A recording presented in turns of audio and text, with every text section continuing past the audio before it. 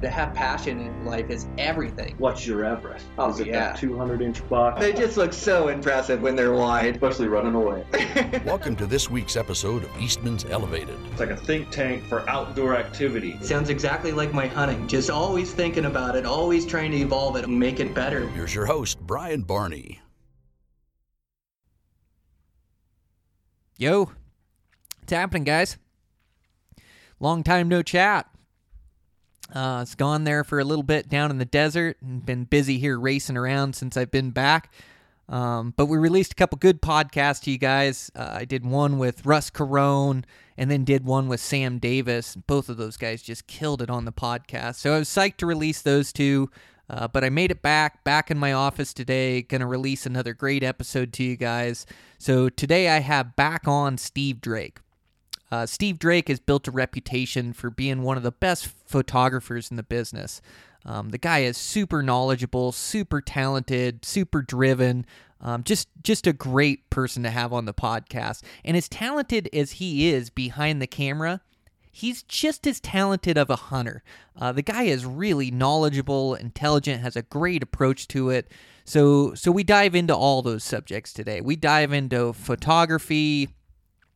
We dive into some of his extreme adventures. The guy's been all over the world photographing and going on these gnarly adventures, hunting for himself. And so we talk about that, and then we also talk about some of his personal hunting. So it's just a great conversation, great back and forth. I really enjoyed it. I know you guys will enjoy it too. Sponsors for today's show. I want to thank Sig Sauer Optics. Sig Sauer is building great next-level optics. I am so impressed with this new spotting scope, the Oscar 8. I actually get to give one of these away coming up here in the next couple episodes, but they're really contending with the big boys. The glass, it's so sharp. I took this scope on multiple hunts this year, but like in Wyoming, glassing miles and miles for these mule deer, there wasn't one buck that we spotted that I couldn't identify with that scope. It's a bigger scope, so it's 27 by 55 power, and then it's got an 80 mil objective lens on the front, so it really gathers a lot of light. But they're really working hard on their optics. Their binos are great. They're really crisp and clean. Now they have their range-finding binoculars. I really like those.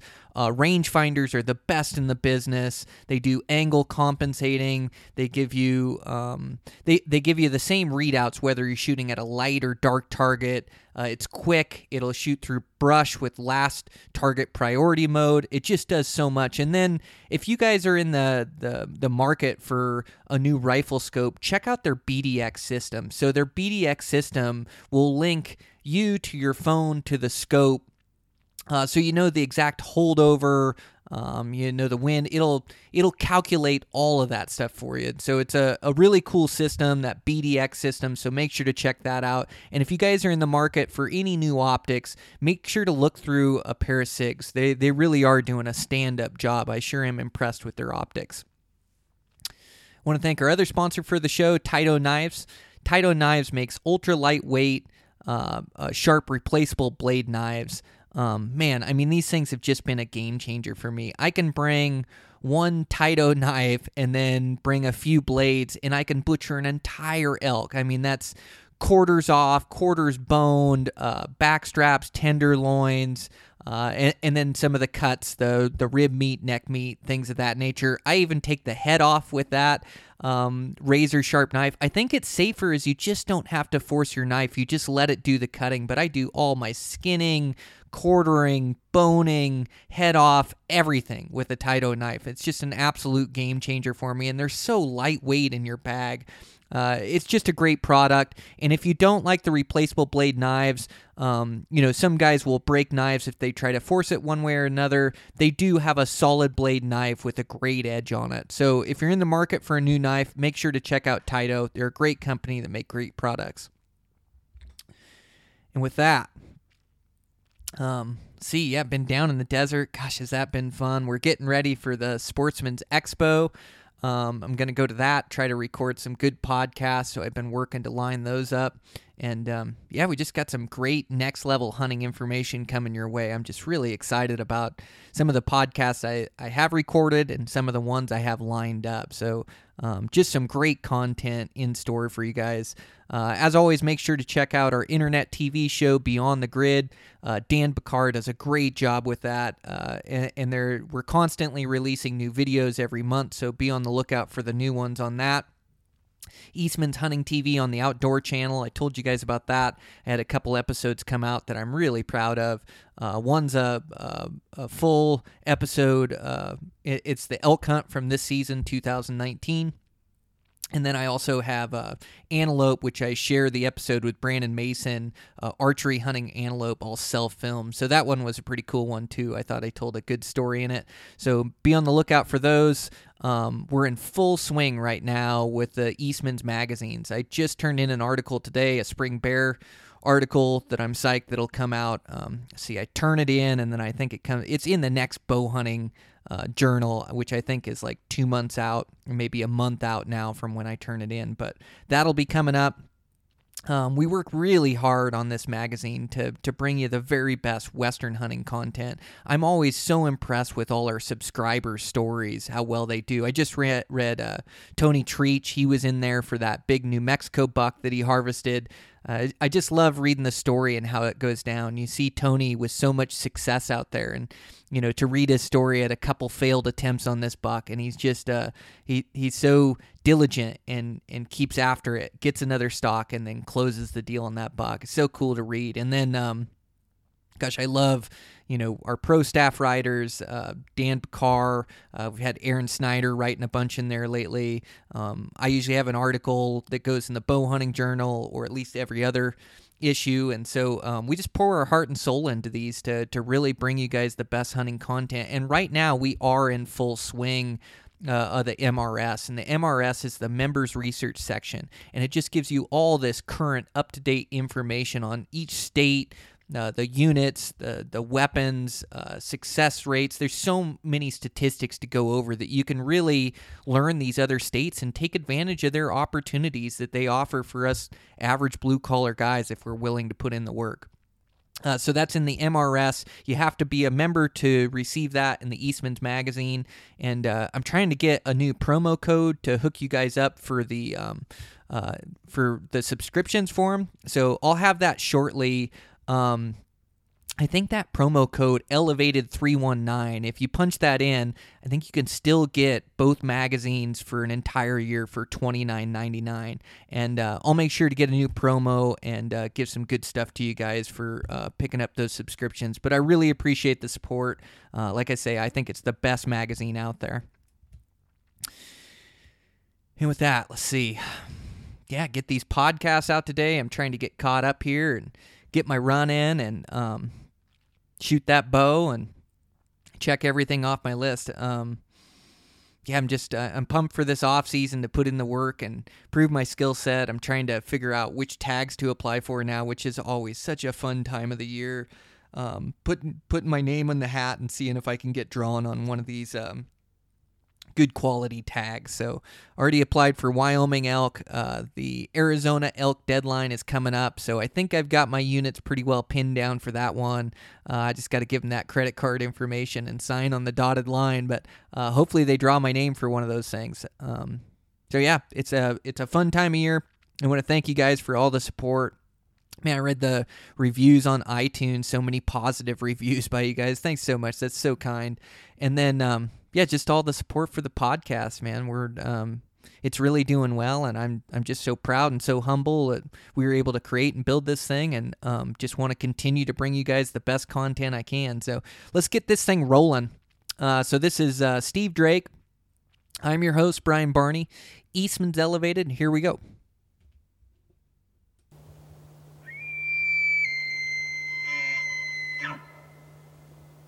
Okay, I'm live here. I've got Steve Drake, made the run down to the Madisons today, and we definitely got my puppy around here saying hi to everybody, Gunnison, but thanks for making the run down, Steve. I really appreciate it. Yeah, thanks for having me. This is fun. Yeah, I love these live podcasts, and yeah, for you to drive down here today and then sit down to record this is great. Man, you've been busy. So busy. I kind of have a hard time wrapping my head around it, but basically since May of this past year, I've been pretty much on the road or visiting foreign places and shooting photos and hunting, so it's been pretty wild. Yeah, it has been. But I'm home for like 2 months now, so that's exciting. Okay, good deal. I think I'm going to – hey, come here. You can lay it down, bud. Toughest dog to do a podcast with. But what are we going to have to do with you? But yeah, man, it's been amazing to follow along. You've just built in your personal brand to be one of the best photographers in the business, which has been crazy to watch. I've seen it and been friends with you in mutual contacts for the last 10 or 15 years. And it's been really fun to watch you build that and build it just through the lens and through your skill and through your love of the game. Yeah, thanks, man. No, for me, it's totally been just a lifestyle. I just grew up hunting, grew up in Montana, skiing a bunch, just love the outdoor lifestyle, and early on picked up a camera. And I didn't necessarily intend to turn into a hunting photographer by any means, but that's exactly the route that I went down, and it's been pretty awesome. I've been doing it really for the last 10 years. So, man, and you have gone all over the world. I've seen just some amazing places. I'm sure you've seen some amazing country. And when I travel, that's what I like to see. I like to see the culture in the towns, but I love to see those remote mountains that all these different places have. And you've been to a lot of different ones. Yeah, totally. It's I was in Mongolia last year, spent like a month in Australia and New Zealand this past summer, been to Azerbaijan, kind of been all over the place, and it's pretty wild. One of the bigger things that I've noticed in my trip to Mongolia, it actually looks just like Montana. For being on the opposite side of the world, I was shocked at how similar it looked to home. But there's no fences anywhere. Nobody uses fences over there to control their cattle or livestock or anything. And then there's just roads going anywhere you want. And But Mongolia for me was going back. Well, not that I would know, but it felt like going back to medieval times. Wow. I mean, that's how remote and kind of third world it was. It was pretty cool though. Is that in that Gobi Desert? Is that where you're talking about? Where Yep. Okay. And so there's just roads cutting through. There's no roads built. They're just Right. where everybody drives. Yeah. And so you got to keep track of two tracks. A lot of the adventure is figuring out the culture, making sure you don't get yourself in trouble Totally. or rig breakdown that goes into it. And then the logistics Yeah. are multiplied. Like in the States, if you don't have something, you can go buy it or go to a sporting goods store. Totally. But Oh yeah. Abba, You have to be very self-reliant on big trips like that. It's pretty. That's probably the craziest part about some of these international hunts is like hunting is hunting, and if you're a really good hunter here, you're probably a really good hunter anywhere. But it's figuring out just how to even function or do simple things in some of these other foreign places, because what's kosher in the States is not necessarily anywhere else. So it's been that aspect has been the police and the cops are pretty corrupt, and so we would randomly just get pulled over. And fortunately, we had a driver that he spoke Mongolian, and multiple times he would just have to slip the police officer $100 bill. And we're just what? And then the police, he would literally pocket it, and he was just pulling random people over, pocketing money. Oh, crazy. And so, just to see that, I was just how the heck is that even possible? But we're in a very remote foreign place. So corruption runs deep. Totally. That's spooky, Yeah. isn't it? Especially Super. when you're not used to it. Your outfitter was used to it and had $100 bills. Yeah, he knew what was going on. But if it was just us driving ourselves around, if we didn't have these kind of local connections to help us out, holy smokes. So Man, that is wild. Yeah, you talk English and everything's for people, and so it's fairly easy to get around. You got to drive on the wrong side of the road, which you constantly have to think about. Right, You yeah. know, you just you're constantly stay right. Yeah. But down there, the funny thing is we needed to get a soft-sided cooler so those guys could bring some meat home. Okay. And you go try to ask what a cooler is in New Zealand, and they don't know. It's a chili bin in New Oh, a Zealand. chili bin? Yeah, chili bin. And so a soft-sided chili bin, nobody knows what you're talking about, but they just don't get the same shipments as we do here, the same. So even trying to find a cooler in New Zealand, and I remember we found you remember the old style, like not a Yeti or one of the good coolers, but the old style like Igloo, big blue or red coolers. I remember seeing one of those, and they were for sale for like $350. And it's like you could go down to Costco and buy it for $33 here, you know. So, yeah, just those little things and those logistics, I'm sure, are pretty difficult. And then I've seen you do some really challenging hunts. Like, gosh, I really love following along, like on that mountain goat, that winter mountain goat hunt with the whites, and then you just had an alpha team on that one. Man, you guys were sure pushing the limits of what humans can do and hunt for those mountain goats. That was pretty wild to see. Totally, yeah. That was, to this day, one of probably the hardest, wildest hunt that I've ever been a part of. And it's just a British Columbia winter mountain goat hunt. We've been doing it like last 3 years now, but we go up in February. And the last 2 years, the spot where we've gone, we basically charter a boat across this huge bay, and then there's no dock on the other side where he's going to drop us off. So we have to throw waders on, like jump out of the boat in like waist, like hip deep water, and then like wade to shore with all of our gear. And then I bring skis every year, so I like touring skis. So we skin way up, probably 5 miles up this big drainage, and there's, I don't know, last year there was 6 to 10 feet of snow and just avalanche danger all over. And then you got to climb about 4,000 vertical feet. And yeah, it's. Oh, you guys are going for it. We're going for it. So Yeah, it's crazy. pretty wild. Yeah. You're using those. That's right. The last time I ran into you was at the airport, and I remember talking to you about the Altaia skis, and you had put a new binding on them that you thought was going to be burlier. Did that work out? But so they're Altaia Hawks, and they're a short little touring ski basically, and they're like centimeters wise. I think they're like 125. So little guys, like, I don't know what that converts to, probably like 4 feet tall maybe. Yep. 125s or 145s, but I think I got the shorter ones. Yep. Yeah, so I got the shorter ones as well, and they're awesome. They give you great flotation. You can just kind of ski around anywhere, but when you throw like a 70 to 80 pound pack on, like, you have so much weight up top that you get pretty like top heavy. So like with those skis, if I lean back at all, like, my feet are totally coming out from underneath me, and I'll like flip on my back, and then it's really hard to get out of the snow. But so if you don't have a big pack on, the Altaia Hawks are great, and I think a lot of those kind of ski touring options are awesome. But if you're really doing like a big cross country travel type trip where you've got a big load, either you pull a sled also, or if you have a really heavy backpack, like, you just need longer skis to handle the extra weight. So okay, yeah, that makes sense. I love those skis. Gosh, you can just cruise country. It's got to be the right snow conditions, the right depth. It's like anything. Sometimes you'll fight it if you got water freezing to it, or if your skis are freezing, if totally. it gets around freezing temperature. But they're a huge asset for the mountains, for late season hunts, for shed hunting, for the whole deal, So I love them. They leave a little bit to be desired as far as downhill control for me. They're not like putting on a pair of downhill skis. Yeah, I'm not like ripping powder turns and no, I wish I jumps, could because I love going uphill in the skis and getting a workout, and then I love like skiing down. And you can ski in them down. They just use every muscle in your leg. It's not like being up at Big Sky Resort. I'll say that. That's for sure. Yeah. Well, how cool. Shed hunting coming up. That's your big season that you do for yourself, right?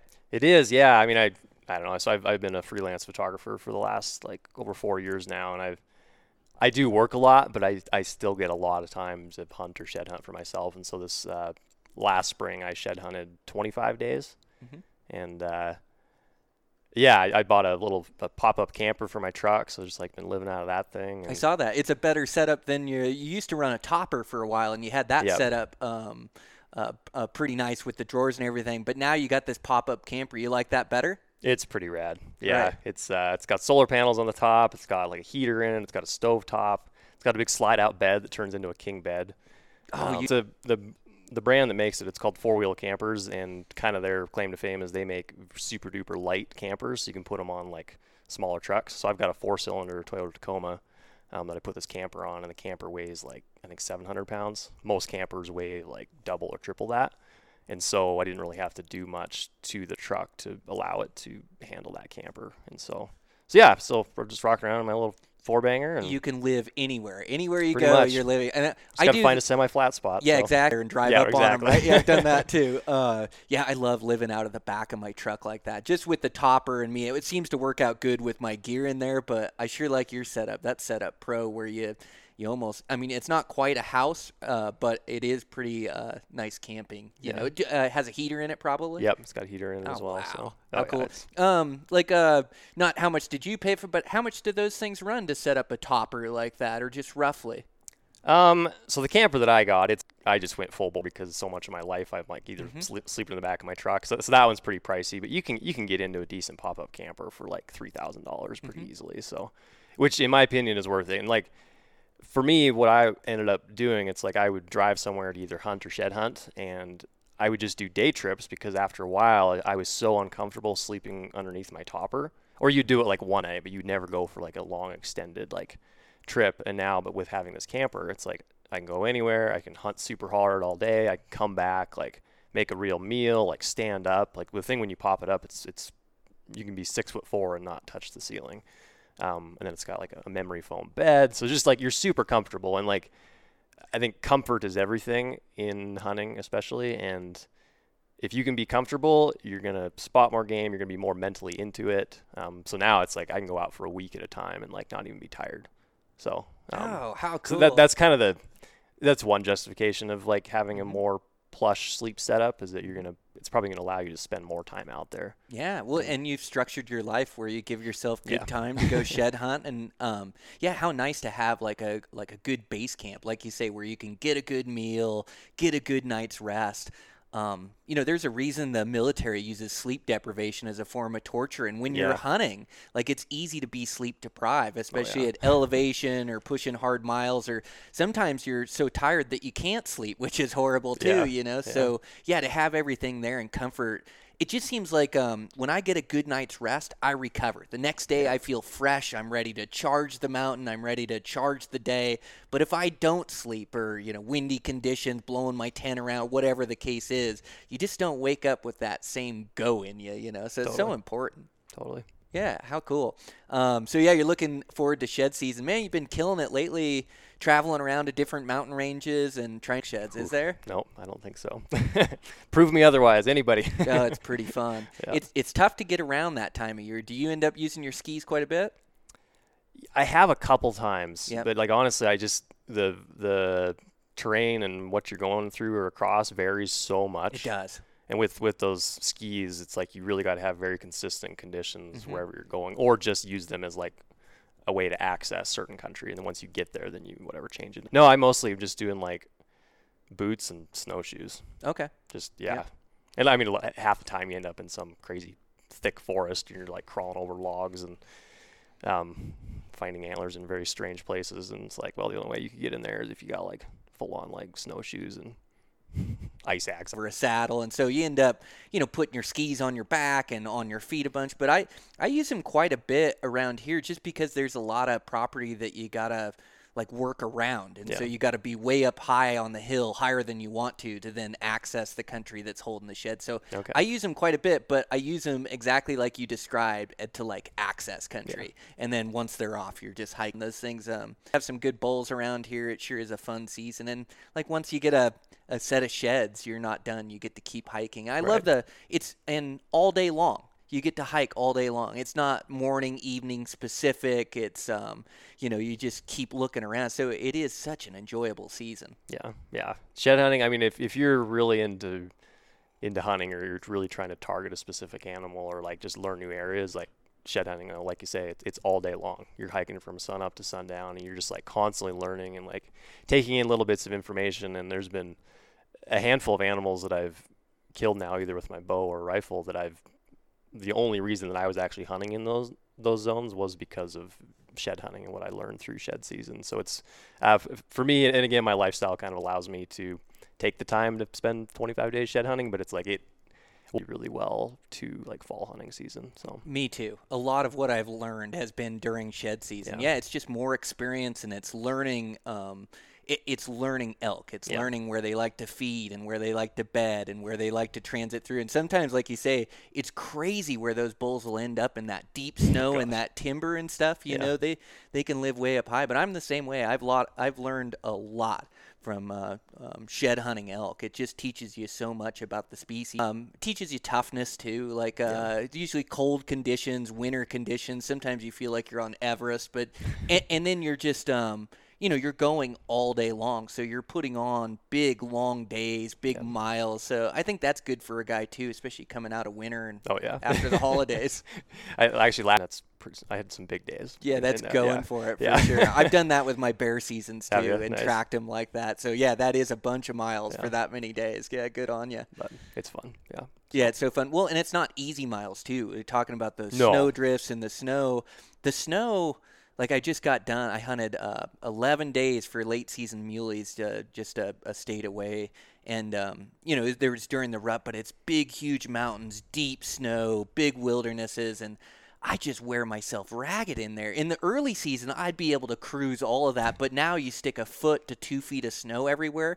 Getting a rat, I am just exhausted at the end of the day, just trying to get to the mule deer, or keep up with them, or move through there. It was a really challenging hunt, but that snow, it makes it 2 or 3 times the exertion of like a normal dry mile, doesn't it? Oh, yeah. Do you find that in other countries too?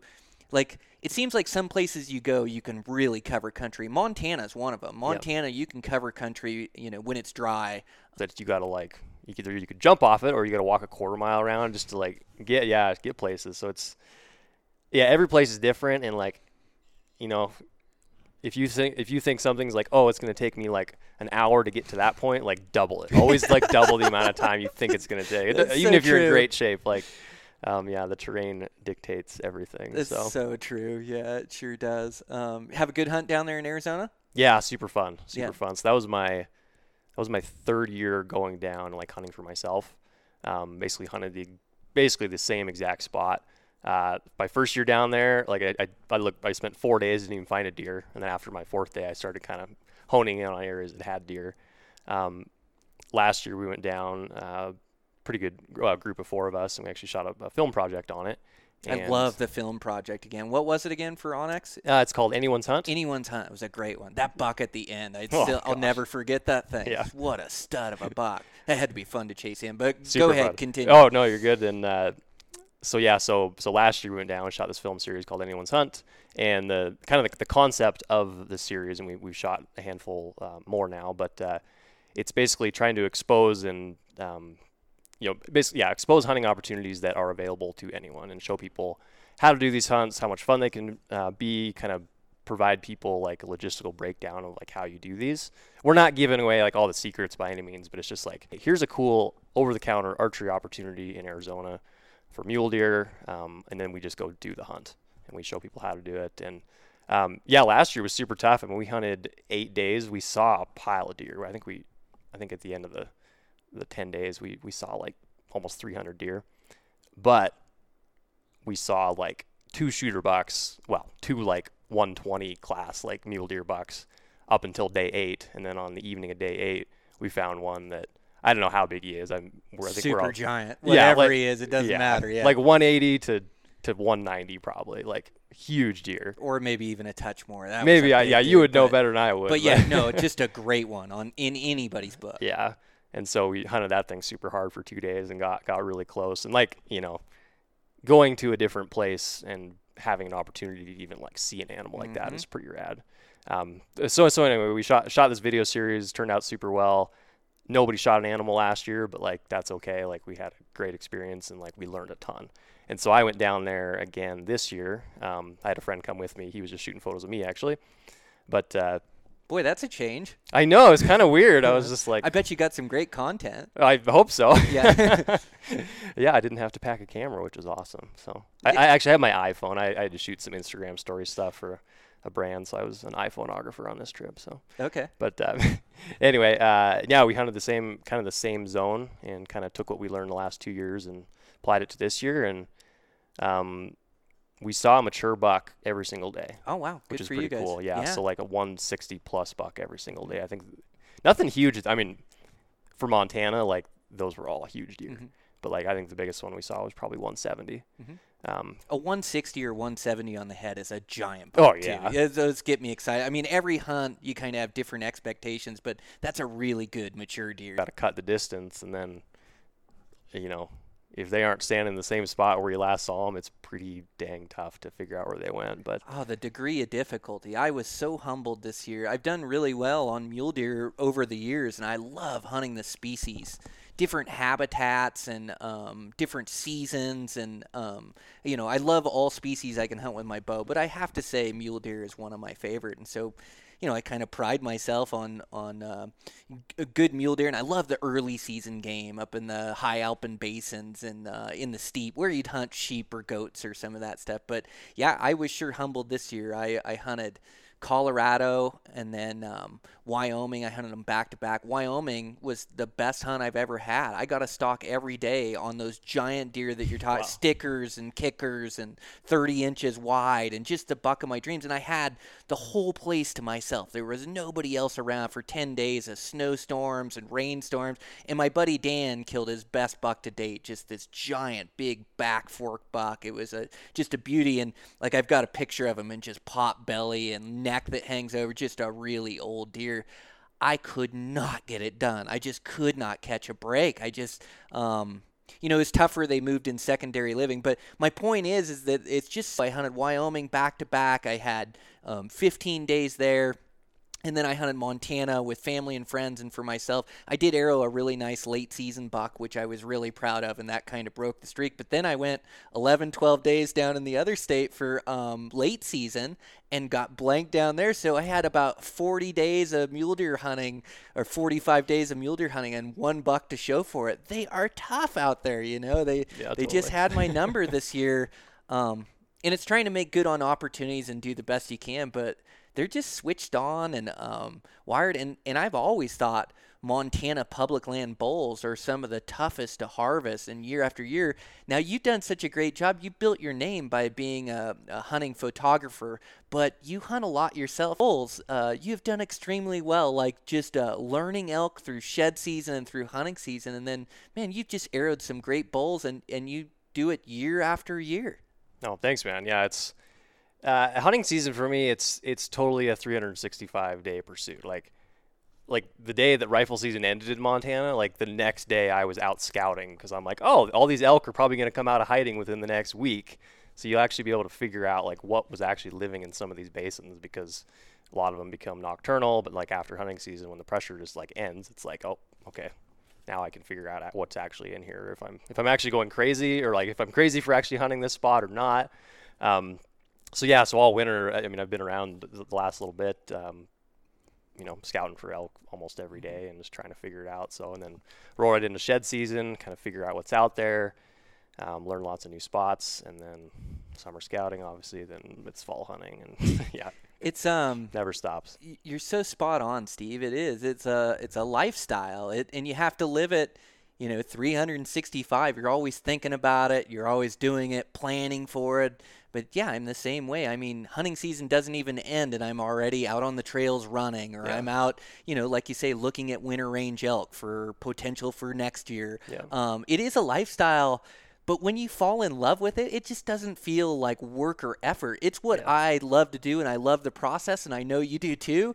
And I was just talking about that, like on another podcast, is just loving the process and wanting to get better at it. Like that's the key to everything in life. Your photography, your hunting, it's just been immersing yourself in that and learning as much as you can, being interested in it. Yeah. You get better at it over time, and pretty soon, you build a pretty sweet life for yourself. Totally, yeah. I mean, with hunting, with business, with whatever, things just take time, and like you can't ever expect instant results. And from a photography standpoint, like if you're just getting into it, it's like, I think the expectation that you're just gonna like tomorrow like make a living at it, like I think that's kind of crazy. Same with hunting. It's like I've yet to kill a deer in Arizona. I've put 30 days into it. But it's like every time I go down there, I'm always learning something and picking up on things. And like this year, I was at full draw 20 yards on one for a minute and a half. He was right behind a bush. And I was like, to me, that was like a big success. It's like, holy crap, like so close. So absolutely go back next year. But yeah, it's all in the process for sure. And I don't know. Everybody defines success differently.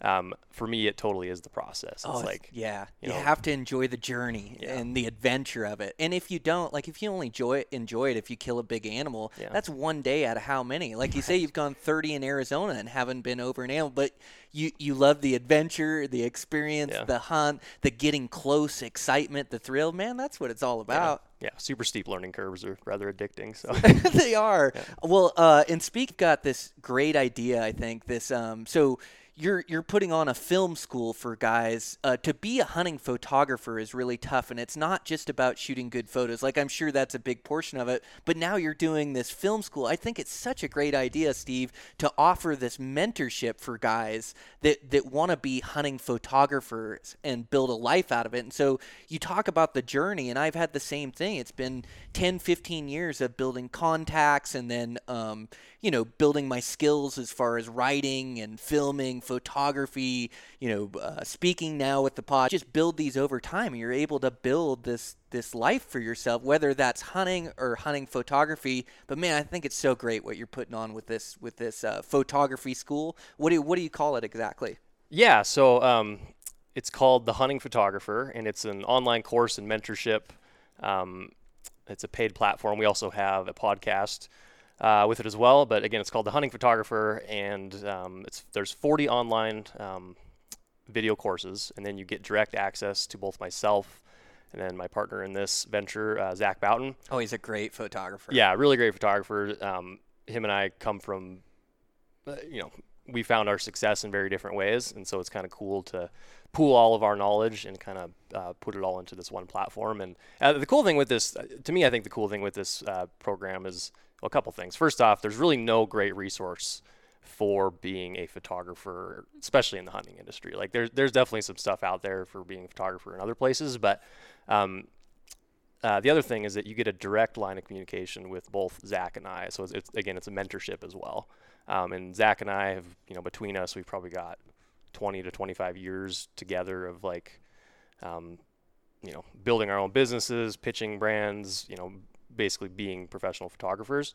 And so we're a totally open book with all the students. A lot of people have a variety of questions. Some people might age of just kind of figuring out their cameras. A lot of other people are going to be at various stages of building their own business. It's like, okay, how do I build my business? Or how do I build connections and relationships with new brands? How do I pitch brands, et cetera? And so that's kind of what the course is mainly focused on, is getting people that are savvy with their camera right now and trying to make a living with their camera and trying to maybe have a lifestyle that Zach and I have. So we really dive into the business side of things pretty deep. And it's been a fun program for sure. We've had, I think, 40 students take the class so far. And I mean, at least half of them are they're doing it.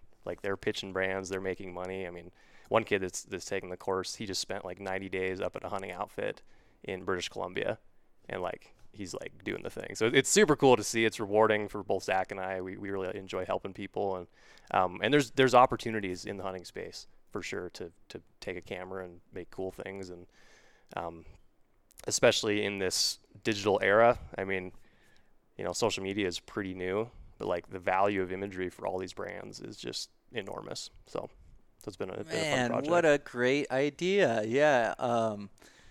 Gosh, that is so neat, Steve. Yeah, it just gives people a pathway to get to where and just the knowledge to know how to do it. They still got to put in all the hard work. They still got to build their skill, but it just gives them a pathway to be able to create it. I think it's one of the things that's so great about today's day and age.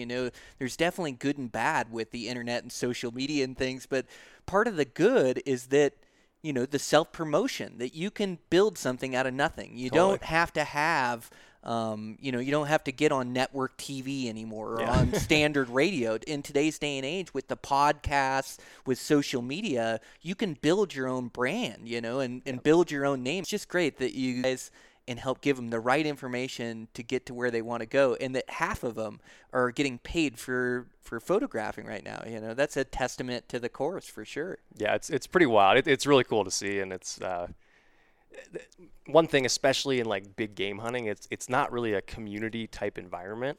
It's not like waterfowl hunting where it's like if you go on a waterfowl hunt, it's like you're going with a bunch of people. It's this big like social camaraderie thing. And so with big game hunting, and this obviously crosses over into the hunting photographer side of things, but it's just really fun to build community with that. And so again, with these 40 students and everybody that's kind of jumped on board and been a supporter of the hunting photog, like we've kind of built this sweet community, and everybody's an open book, and we're all trying to help out each other. And and I think the number one thing that you can do in your own business is it's all about networking. It's who you know, it's building a really strong network, and like the hunting photographer network in itself has become pretty strong. And so, I think a lot of these people that, whether you're on the fence or if you purchase and join with the hunting photographer, like instantly you buy into this really amazing network of people that are everybody's there to help you out. So that's been been a cool thing. I didn't necessarily see that like coming into it until we created it, basically. So that's been really fun. That is so cool. I relate that to like this podcast community. You know, I started this podcast in this house down in my basement, talking into a microphone, and the following, and mine isn't, exactly like yours to make it in the hunting industry, but just to enjoy life and have passion for life. And then just all the blue collar adventures out. We have so many adventures right around us. We talk about traveling to different countries and stuff, which I'm really interested in. But right around here, there's so much great adventure in the West, just like your hunt in Arizona and things. And so, through sharing that and my excitement for it, like we just built this great community of hunters, and there's guys reaching out all the time that are willing to share information with me or help me out. They hear something on the podcast and they're all, hey, I remember I went down to Arizona and I had now one of my good friends, Miguel, lived down there. And I remember he was trying to reach me through Facebook and said, hey, I see you're down in this area. We should connect. And, instantly, it's not the right attitude to have, but there's almost, it's not a jealousy, but it's like a protection of spots, where it's almost like, gosh, is he trying to figure out my spots down here where I'm hunting? Like, gosh, I've taken years to learn what I got down here. But I met with Miguel and we had dinner. And Miguel knows more about hunting Coues deer than I could ever dream of. He doesn't want my little shitty spots. Like, he's got really good spots. He wanted to meet me to help show me country, to help show me spots, to help me be successful and share his knowledge down there, And so, like, I have learned so much from that guy. And it's just like you say, that community, building a community. And when you help other guys out there, guys are willing to help you or send you a line or pitch your name in a meeting or whatever that case is. But you're right, community is so important. That's really cool that you guys are building that through this photography course. And it's wild, our path in life, isn't it? Because we don't see things coming. Like, I'm sure you never saw this photography course, but just as technology progresses and then you've built such a great brand for yourself and figured it out, now all of a sudden you want to share it with other people. And same with me. I never saw the podcast coming. Of course, there wasn't podcast, but all of a sudden you just plant the seed and get started, be able to figure it out, or really able to add to the community or to people's entertainment or listening value. And so, man, that's really cool. I'm really happy for you guys. Zach's a heck of a guy too. Thanks, dude. Yeah, no, we appreciate that. Yeah, we've just been getting inundated on Instagram primarily with just so many questions on like, how did you become a photographer? Like, I'm at this stage of my business. Like, what should I do here? Or like, what camera gear do you use? Like a whole variety of questions. I still get probably 10 questions like that a day. And so him and I are like, oh, like we should create a course. It's like, duh. So yeah, it's been super cool to build that. And we spent like a month just like filming in my house, going through all these different episodes, and it was quite a tedious process, but it's been fun. Yeah, it's such value to it, too, that you guys are offering.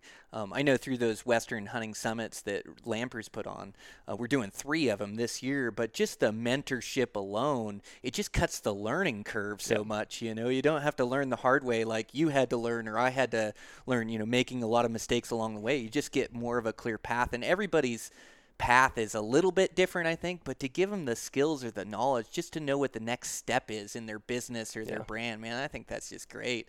How long have you guys been doing it now? So we built it last spring, and then we launched it in probably May, I think. Okay. So it's relatively new, but again, we've had probably 40 students take it already, and we usually limit the amount of spots. We don't, because again, there's a mentorship deal here. So it's like we can't just like open the floodgates because I just don't have time to commit 500 hours to 500 students. I mean, I wish we could get 500 students, but you also have to make a living to taking photographs. I know, too. right? It's always a balance with everything. Yeah. So, but yeah, so we started it probably 9 months ago, and cool. No, it's just a great idea. I can see why it's doing so well. So yeah, no, I think it'll continue to grow. Well, and it's good that you're getting time for your photographing and going, like, you've built some really good connections over the years with really good guys. We talked a little bit about that goat hunt, but how much of going on these cool hunts is just building these relationships with these alpha personalities. Like, you're just fun to be around and fun to hang out with and have a really good personality, but that has to be like a big part of getting hired on these, is just being able to be in the physical fitness and then a good guy to be around, and adds to the adventure. And then I'm sure you get invited on the next one. Totally. So yeah, it's like, you know, the first trip you might do with somebody, it's like, that's kind of like the testing moment where that person's probably like judging you a little bit and being like, oh, like, I don't know if I actually wanted this guy on or not. But as soon as you prove your value, you know, it's like, oh, you're not just a photographer. You're also a hunter. You're also like helping out on the hunt. You're fun to be around. You're keeping my morale up. And so that's the way that I always view it. Anytime I'm photographing really anything, it's like, no, I'm a value add beyond just being a photographer. And that's super crucial for me. And, you know, because like once you have a really great trip with somebody, like they will always invite you back. And like you've kind of got that, you know, resource or you know, opportunity to photograph that person for probably forever. So yeah, that's been huge. Absolutely. Well, and living a life that way, as you talk about helping out on the hunt, so it's just a way of life and a way you come here, can't help it. But it is just like a personality trait that you almost develop over time, isn't it? Where you're just always chipping in, always helping, you know, wherever they need a helping hand, or anybody needs a helping hand for that matter, you're just chipping in. But how much of that is just like developed personality, right? It's easy just to sit and take a break, but you just start chipping in, and pretty soon that's who you are. Yeah, totally. And like no one wants, like I spent a lot of time around horses, and then they're like so stoked, and it's just like it creates, you know, the morale. The whole team is better. I think the hunt ends up probably being more successful from all aspects. You know, we might even have an opportunity in an animal because like the morale of the whole team has just been lifted because everybody is pitching in, and that's a great space to be in work and in life. You know, if you're a boring guy, like nobody wants to probably hang out with you. So that's exactly right. But, yeah. Huh, that's so cool. So can you talk about any of the hunts you have coming up? You have some cool ones booked for this year? Yeah, you know, so right now with, I mean, me personally, I'm doing I want to do 30 days of shed hunting this spring. So good for you. Oh, right. That's my own personal deal, but you're going to find some good sheds. I hope so. Gosh, 25 last year. Yeah. So yeah, I'll do that. And then we might do another winter mountain goat hunt here in like a month. We've got the kind of the goal is, you know, when you're photographing or videoing hunts is like, okay, how do you tell a hunt in a different way, in like a new different way? And it's like, okay, we're going to go on another elk hunt. Guy goes hunts and lots of highs and lows, but it's like, how is it any different than what we did last year, the year before that? And so it's like, you're always trying to find like new, unique ways to either like access the country or like crazier ways to hunt it, you know? So it's like, you know, you might do a rifle hunt, then the next year, like, oh, we're going to do a bow hunt. Then like next year, it's like, you know, if you get one, you might do like a recurve hunt. So it's like make it harder and harder and harder. One thing we're trying to do is trying to like bridge the gap between non-hunters and hunters. And so kind of one of the concepts we have is like taking kind of wild, crazy hunt and also bringing someone that's probably never hunted in their life before, just to like show them like the process and kind of expose them to that. And whether they hunt or not, I don't think that's kind of that doesn't matter so much. It's more just to like show them like, hey, like here's hunting. And so we've got a few kind of film ideas around that idea, around that concept. Still trying to figure out kind of who the people might be, but you know, it could just be average Joe guy off the street that's maybe never hunted, or it could be some like famous celebrity, like whatever, you know. So it's just because, you know, in hunting especially, there's just hunters understand it obviously, but so many non-hunters just don't understand hunting and don't understand. All they see is the kill photo at the end, and they don't understand that there might have been 30 or 40 or 10, however many days it went into that. And it's like, I reference this all the time, but in 2011, I killed an elk in Montana, and I hunted for 45 days before I finally killed him. So it was like the kill was 1/45 of the entire experience. And so we want to like try to share more that idea with kind of a greater audience and try to connect with people that are open to it, but maybe have never really quite understood hunting before. So that's kind of that's like one theme of some kind of trips that we're trying to put together this year. So, you guys are pushing the envelope, and I love it. You guys are developing, the story and telling the story and getting better at it. I love how you make it more difficult or a different way to access the country, just a different way to tell that story and have it be unique. And gosh, it takes years of doing it to have that vision to be able to create it. And now I've been filming for 5 years or so. And when I first started, I always thought, like, I go on the coolest adventures, and boy, if I could just share that. But the first time you get up there with the camera, you just don't get the right shots to be able to tell that story. Right. And yeah, you had this great hunt and you have the kill shot and you put it all together and you're like, well, that's not really what had it down to a small film for 22 minutes or to 11 minutes or whatever. But over time, you just get better at it, and you get better at telling the story and seeing the shots and having a theme around it, And then for me, it's been getting better at telling the story myself or articulating, my tactics that I'm using. I had an antelope hunt that came out, where I talk about using a vehicle, and finding vantage points and being able to cover more square miles, but it's not truck hunting, it's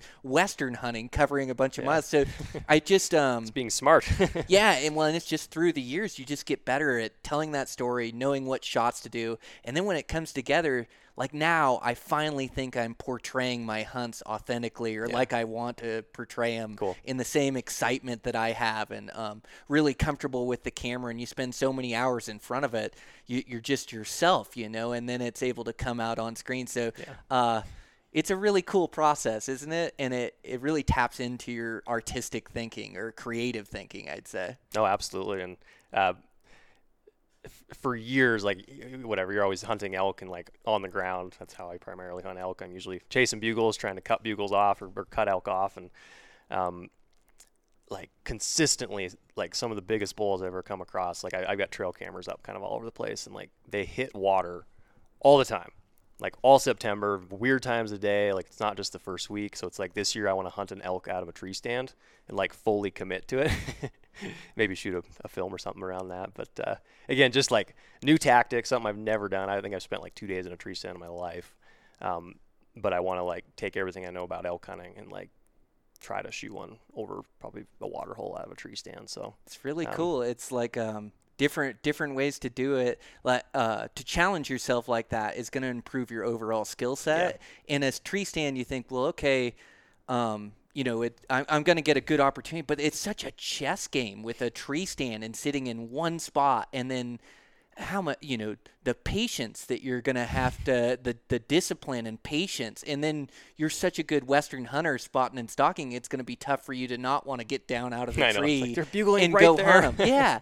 But you're just going to have to keep playing the game and keep trying to put that stand in the right place and try to outthink them and then hopefully get your opportunity. That's really cool. Yeah. So and just over the years, I've built some really great connections kind of in the whitetail space. It's like, I don't know anything about tree stand hunting. Like I know a lot about Western hunting and hunting on the ground. So it's like, I'm going to probably tap into some of my friends that are really good tree stand hunters and just pick their brains as best I can and just try to figure it out. So it's another, we talked earlier about community, but it's like, utilizing that. So in hunting, which is especially big game hunting, for years, it's been such kind of a solo pursuit. It's weird to have like a community built around that. So it's cool to be able to tap into that. Yeah, absolutely. Yeah, I know, to have a good circle of friends, I gain way more information during hunting season than I would just by myself keeping secrets. And so I've just got these open lines of communication where my good friends always know where I'm hunting or what unit or, where I'm at. And then to share information with them, like you just take one of your good buddies on a hunt and you split up every day, but sharing that information, you get so much more knowledge of the the unit. And sometimes I'll come back and I didn't see an elk and I didn't hear one bugle, but my buddy really got into him. And so now the next day we're going to go to where he was and split up in there. And it just seems like what you put out in the world returns to you. And when you can't just look out for your own success in life. You have to be happy for your family and your friends, and you have to want them to be successful. Totally. Happy for your followers, for them to be successful. But once you kind of change that switch in your mind from being jealous or wanting to always harvest the biggest, instead is like, I want to enjoy my time with my family and friends, and I want to enhance their experience. I want them to be more successful because they hang out with me. And so I think I get more fulfillment out of that as I finally, at the last 10 years, I've just relaxed a little bit and just like like we talked about earlier, coming back to enjoying the process and the journey. You have to enjoy doing it, or otherwise, what's the point? If you're just doing it for this end trophy or something, like then you're not getting the enjoyment out of life you need to. So how cool, man! Totally. And along the lines of like the hunting photographer, I mean, we got some pushback from other photographers in the industry when we first created the course, because they were worried like, oh, like you're giving away all the secrets and blah, blah, blah. And it's like, I'm at a point now, and like, as you were just talking, it's like I get a lot of fulfillment out of putting value out into the world. And like the more value you put out into the world, like the more value that you get in return. Yeah, you're so right. And like my goal isn't to like get more value out from the world. I just enjoy putting it out, and like things just go better. If you're closed off and you don't, open up a little bit, like, you just won't grow very much in kind of whatever you do. And so that's exactly it. Well, and I always feel like I'll share, anything about hunting, any information I gain, anything on stalking, on shooting, terrain, whatever it is, to the same places to hunt. But I always feel like I love the game so much that I'm always progressing as well. Yeah. Oh, yeah. So I'm always learning and getting better and progressing and finding different tactics. So like it just doesn't seem to affect me. Other people's success doesn't affect my success. There's still the same amount of animals out there, and there's that opportunity still out there. And in the end, you have to put forth the effort. Like whether that's photography, whether that's life or your business, the hard work or the effort has to be put in, or you'll never get to where you want to go. And so I'm like, I'll share anything with the guys that want to work hard and put in the effort and put in the hard work to be successful. Like I'll share anything with those guys, if they're out grinding, season in front of you. That's going to be fun. Have you, do you shed hunt deer much? Not specifically so much. It's more, mainly I'm after elk for sure, but definitely you love elk and the species, don't you? Even though you were hunting deer in Arizona, like you've been such an elk guy for so many years. I'm the same way shed hunting. I love finding those big, heavy 10 to 15 pound elk antler. It's just such bigger muleys in some of those winter range habitats. I don't think Montana's quite the state for it, but we have some big ones that winter, like out of the Bob and things. Oh, yeah. In a few different places. But it'd be fun to travel to some of these other states and just take a couple trips and try to find some of those big, heavy mule deer. Those big sets. Yeah. Yeah. So Montana, there's a lot of elk in Montana, and some pretty good ones for sure. But like Montana is not necessarily known as a mule deer state, but there are big mule deer here. They're just very, very hard to find. Yes. And so like anymore, and maybe this sounds cocky, but like I expect to find big elk every year, whether it's their sheds or just like find them on the hoof. Like I know that they're out there, so it's just a matter of finding them.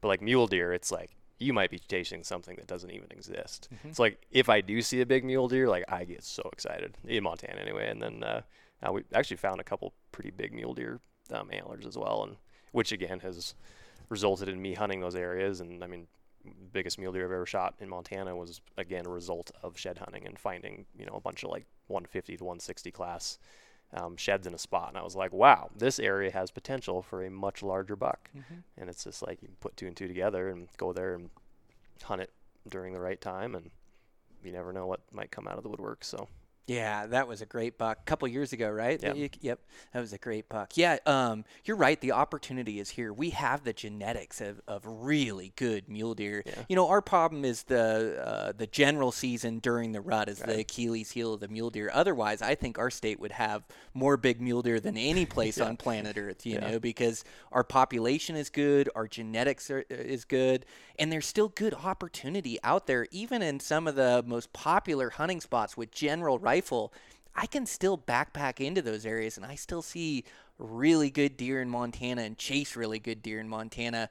You know, my quest, everybody's an individual, everybody has their own quest, and mine's always been with a bow and arrow. And so I hunt that rut, but it's general rifle season with my bow. You're crazy. And so like to kill one of those next level deer, like it's, for me, it's a 10-year quest, but I've killed some really nice ones along the way and ones that I'm really happy with, including the one this year, a really good buck. But Montana has some great deer hunting. It's, again, it's just working at it and trying to figure out those areas like you did shed season and had that good area that you thought you could turn in and turn up some good bucks, or it had potential. And then, you turned up that really nice one and able to close the deal on with Grandpa's rifle too, right? Yep. Yeah. You got a good memory. Jeez. Yeah. I remember you stating that or talking about it. Yeah, that's really cool. Yeah, I still remember that buck. Some of the pictures you took by the fire is the ones I remember. Yeah, he's just a great mainframe 4-point, but I don't know. I think in the course of 2 days on that hunt, I think I saw almost 40 different bucks. Oh, you were into him. I was into him like crazy. I was pretty wild. And that's that one, fun when it's like that, isn't it? Yeah, I think that's my funnest part about bow hunting is I love the action when you get into them. And, I don't have to be trying to kill every buck, but just that little thrill of excitement you get through the scope when you glass another one up. Oh, what is he? Boy, he's got a big body or whatever the case is. But I just love that getting into him. It sounds like that was a heck of a hunt. Did you go back in there last year? I've been in a couple times, and I've picked another shed. I picked a single side of a shed that probably went, if he was matched or same on the other side, obviously probably 170 set. So I'm like, I know there's more animals in there, but I just can't turn one up yet. So, so I might be chasing a ghost. Don't really know, but keep going back. So, well, you keep putting pieces to the puzzle together, and eventually you solve it and turn up that good buck, and then close the deal on them. So, yeah, it's the hunting lifestyle is just continuing to learn and get better. I don't think you ever stop learning. I think that's the fun part about it, Yeah. No, like I said, it's a 365-day process. I mean, last night I was up till 2 a.m. texting with one of my good friends that him and I have a totally open book on everything with hunting and shed hunting, and we're just trying to figure it out together. And we're on Google Earth and on X, just what do you think about this spot? What do you think about this spot? And so it's we lay out all these potential spots that we maybe go, check out in the spring or check out in the summer. And, it's just such a cyclical process that, it's just what we do, I guess. So it's so fun. And I enjoy every portion of it too. Right now we're coming into tag season as far as hunting and applying for tags. I love this lotto chance. And before I put in for any tag, I'm researching on it, looking at the mountain ranges, and you can't help but kind of start to plan the hunt. And gosh, wouldn't it be neat if I could draw this tag or that tag? And you start applying across the West, but it's a year-long process that you just kind of fall in love with the lifestyle. And so every portion of it, whether that's the training or the research or they're doing it, it's fun throughout the year. Yeah. Yeah, it's funny when the hunt actually starts, you're almost on autopilot. You're just hunting. Mm-hmm. It's there's so much that goes into the prep for the hunt, and first you got to get a tag, then you got to do all your digital scouting, then maybe you go take a scouting trip to that area, then you pack all your gear, and there's just you're constantly micro tuning.